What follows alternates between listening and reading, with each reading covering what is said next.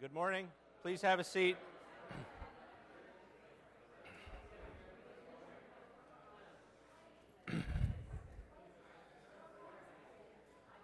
Please have a seat and please have a seat and please have an orange. Does anybody not have it? No, those are not.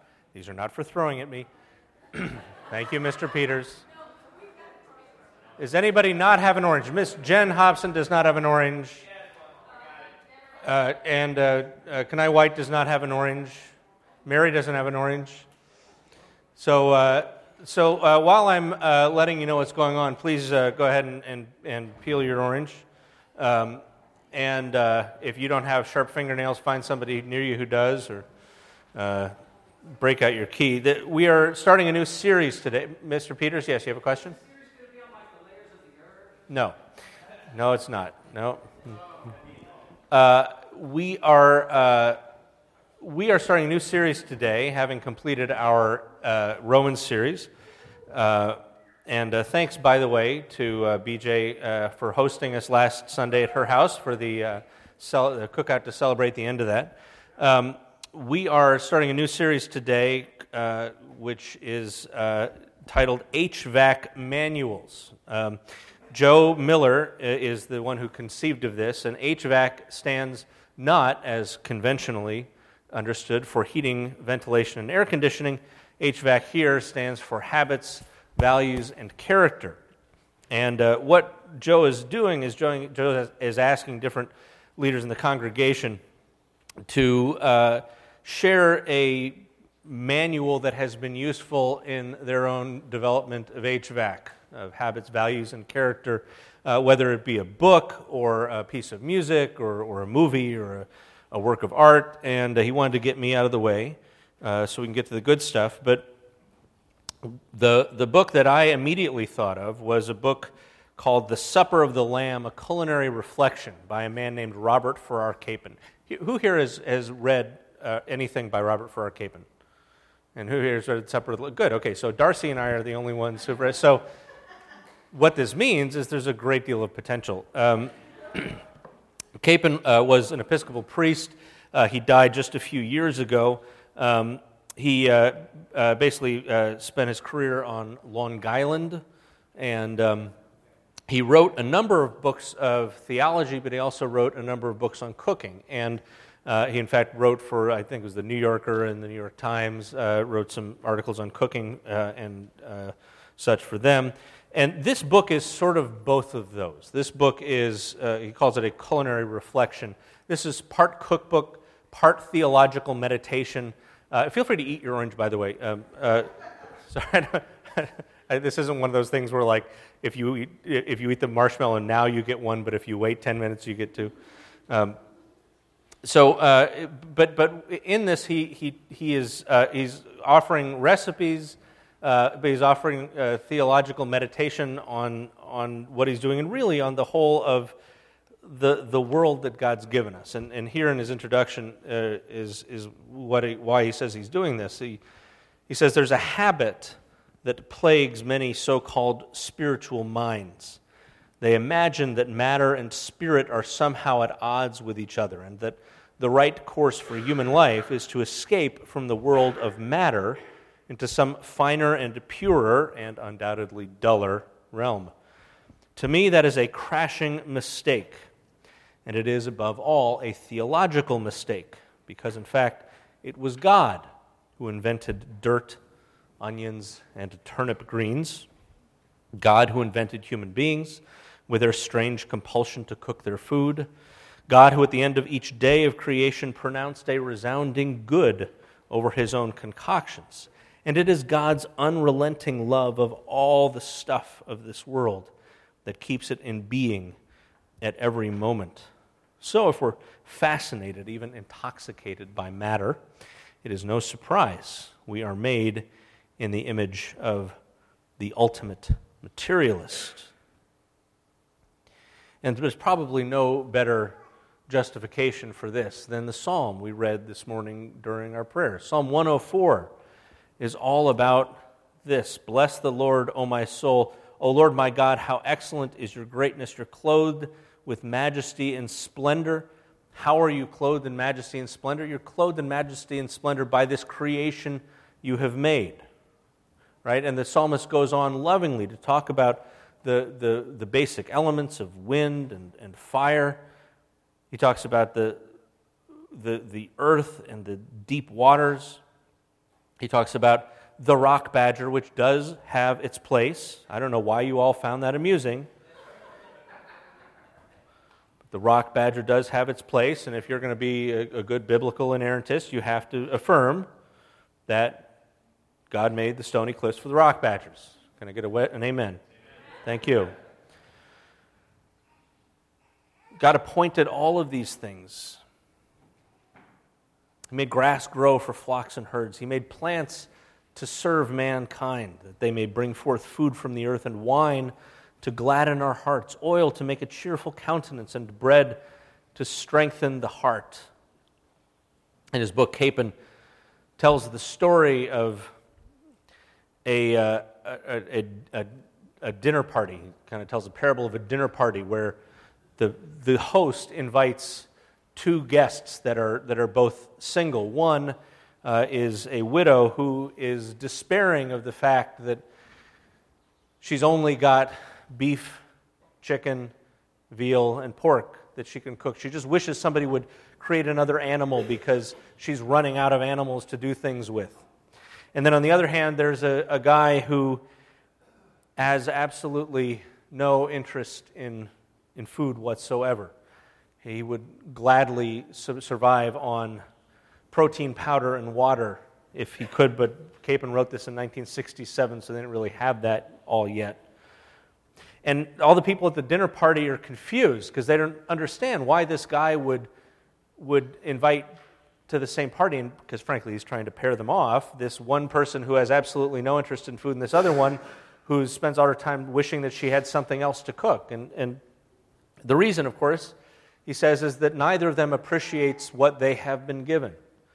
The woman who wants another animal has not even begun to explore all the possibilities that exist, all the different cuts of meat, all the different ways you could prepare these different cuts. That he even kind of does some math and says if you just take a single cut of beef, you really could if you cook that once a week, you could get a different recipe out of that, and that's just one of those for a whole year.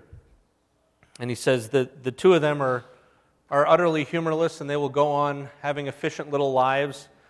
And he said that their friends, the man's friends, rather than being curious, will thank him for making sure that they will not come to any more dinner parties, and they certainly won't throw any of their own. No, this is a glorious and beautiful and great world that God has created, and there is so much about it that is to be delighted in, that is to be enjoyed.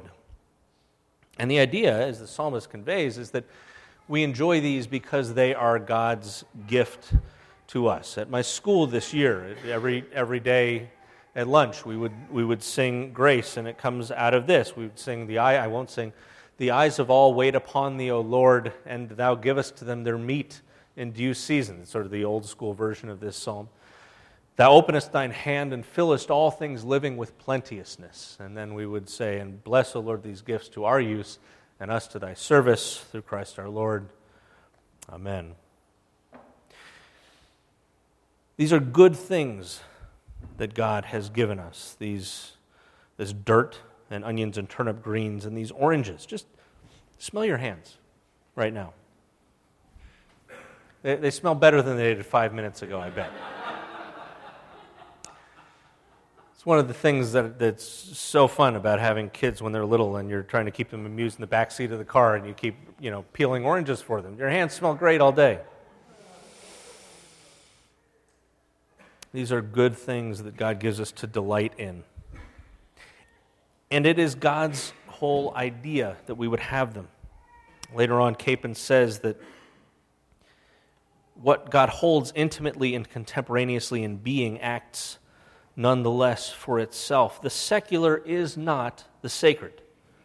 Creation exists in its own right. It's not a parable, it's not a front, it's not a Punch and Judy show in which God plays all the parts, but it's a vast and raucous meeting where each thing acts out its nature, shouts out, "I am I," as if no other thing had being. The world exists not for what it means, but for what it is. The purpose of mushrooms is to be mushrooms. Wine is in order to wine. Things are precious before they are contributory. It's a false piety that walks through creation, looking only for lessons that can be applied somewhere else. To be sure, God remains the greatest good, but for all that, the world is still good in itself. Indeed, since He does not need it, its whole reason for being must lie in its own goodness. He has no use for it, only delight. So just think what that means. We weren't made in God's image for nothing. The child's preference for sweets over spinach, mankind's universal love of the toothsome rather than the nutritious, is the mark of our greatness. It's the proof that we love the secular, the worldly, the ordinary, just as He does, for its secularity. We have eyes which see what He sees, lips which praise what He praises, and mouths which relish things because He first pronounced them good. The world is no disposable ladder to heaven. Earth is not convenient.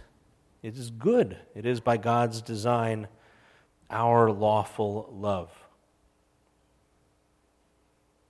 In using that word order, what Capon is referring to is that basic ethical idea that we are to love things in order to the proper way that they ought to be loved. We should love our children as you should love a child, not as you should love your dog. And you should love your dog as you love a dog, not as you love your child. Those loves which are out of order, those loves which are inordinate, are not in proportion. They're not in line with the way that they ought to be going on. And so what we are called to do, what God enables us to do as we allow His Spirit to work on us, is to love things as they ought to be loved, no more, no less. But Capon, of course, is writing in a time when there were plenty of people who were saying that the problem was we were loving these things too much. He says, no, the problem is you're not loving them enough. You're not loving them as they are. God loves these things. He made them. He made them for our good. He made them for our delight. He made them for our pleasure and for His own.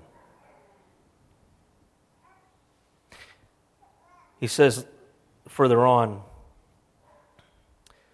that love is the widest, choicest door into the passion.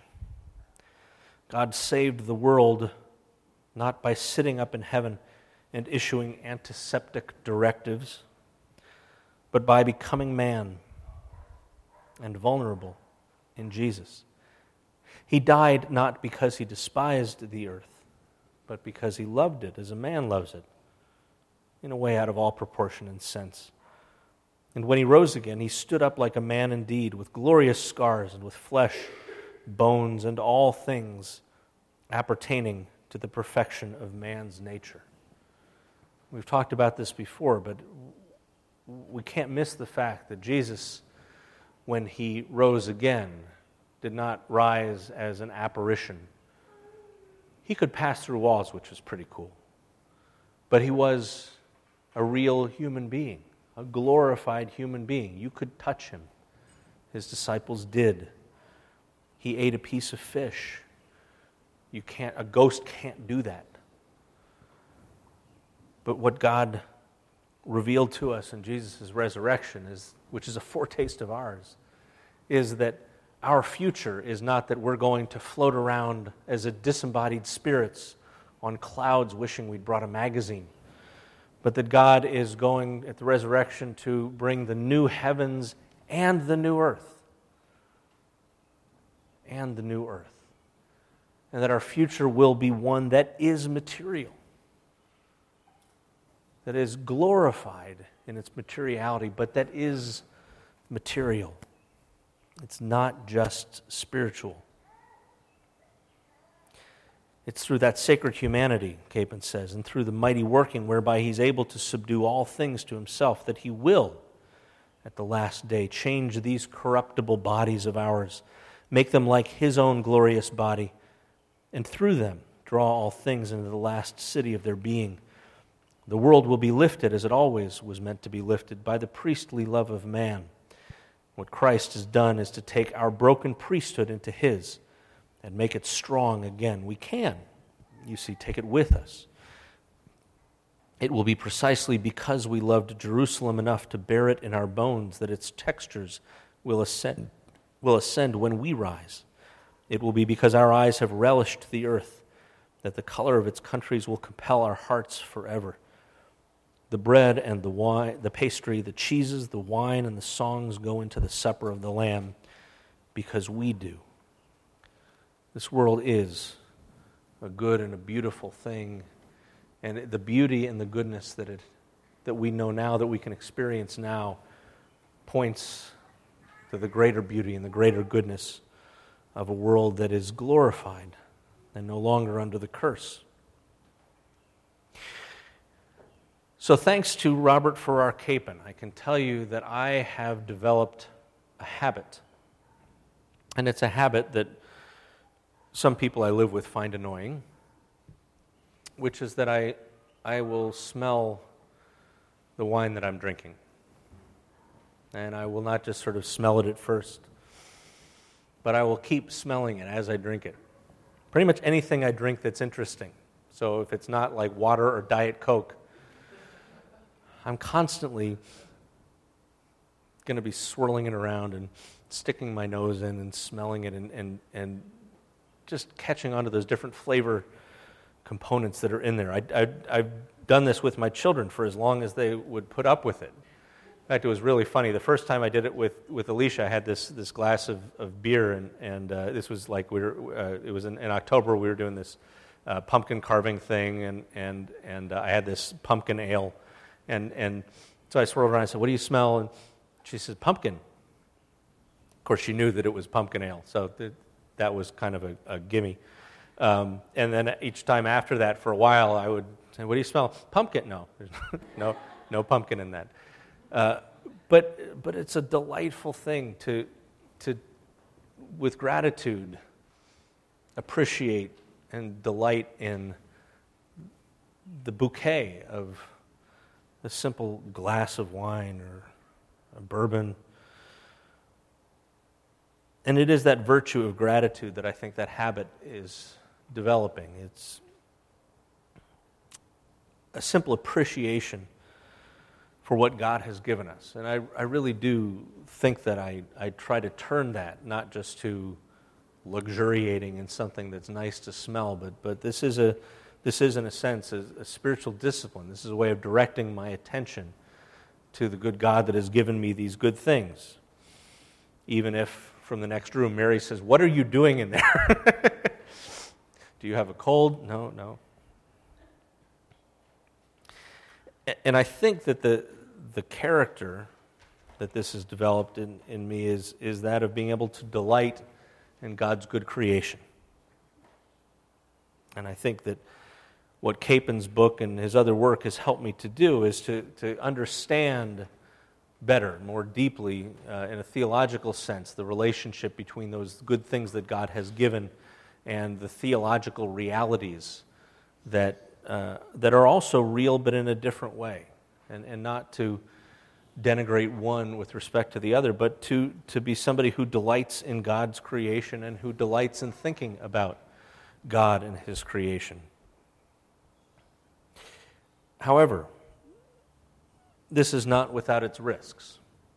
You will no doubt have floating around in your mind someplace what James says about our pleasures. Remember, he says in chapter 4 that the conflicts and disputes among you, where do they come from? Well, don't they come from your cravings that are at war within you? You want something, and you don't get it, so you commit murder. You covet something and you can't obtain it. So you engage in disputes and conflicts. You don't have because you don't ask. You ask and you don't receive. Why? Because ye ask amiss. You ask wrongly in order to spend what you get on your pleasures. You adulterers, don't you know that friendship with the world is enmity with God? Therefore, whoever wishes to be a friend of the world becomes an enemy of God. Or do you suppose that it's for nothing that the Scripture says God yearns jealously for the Spirit He's made to dwell in us?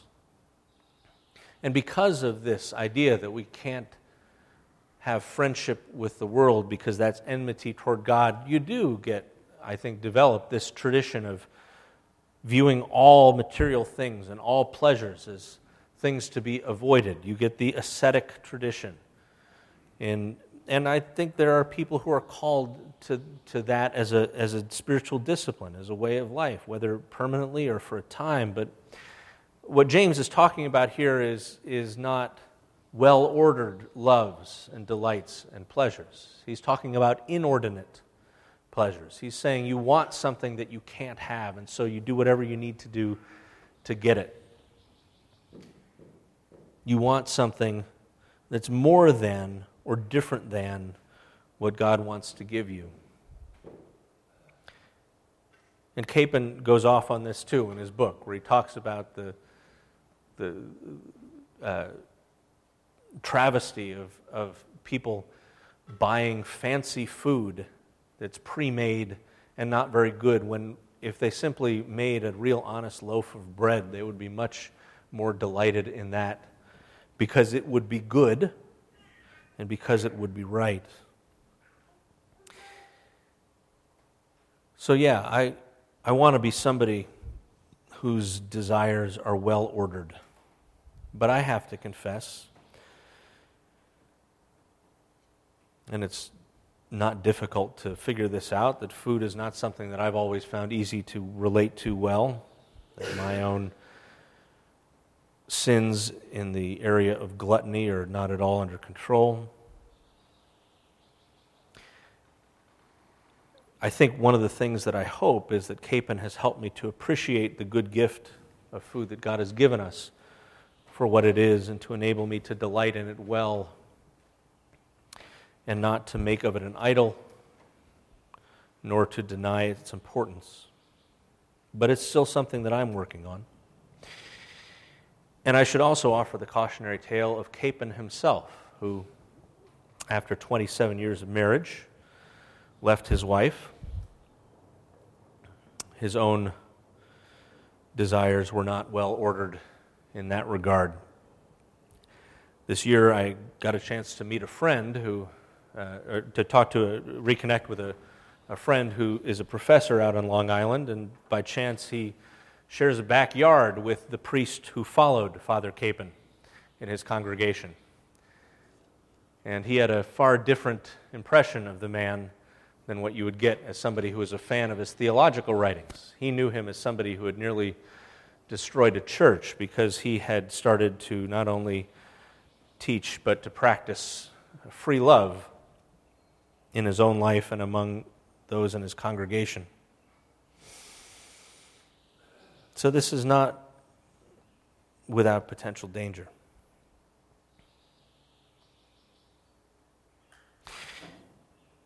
And I have to take some issue with something that Capon says early on, and I confess that this orange idea is not original. Very early in his book, he says, peel an orange. Do it lovingly.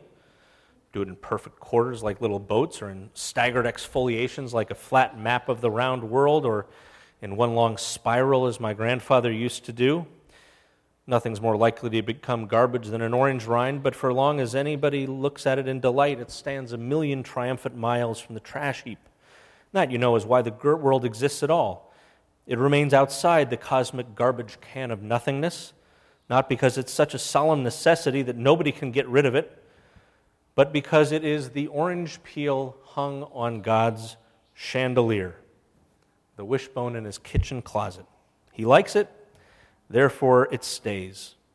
The whole marvelous collection of stones, skins, feathers, and string exists because at least one lover has never taken his eye off of it.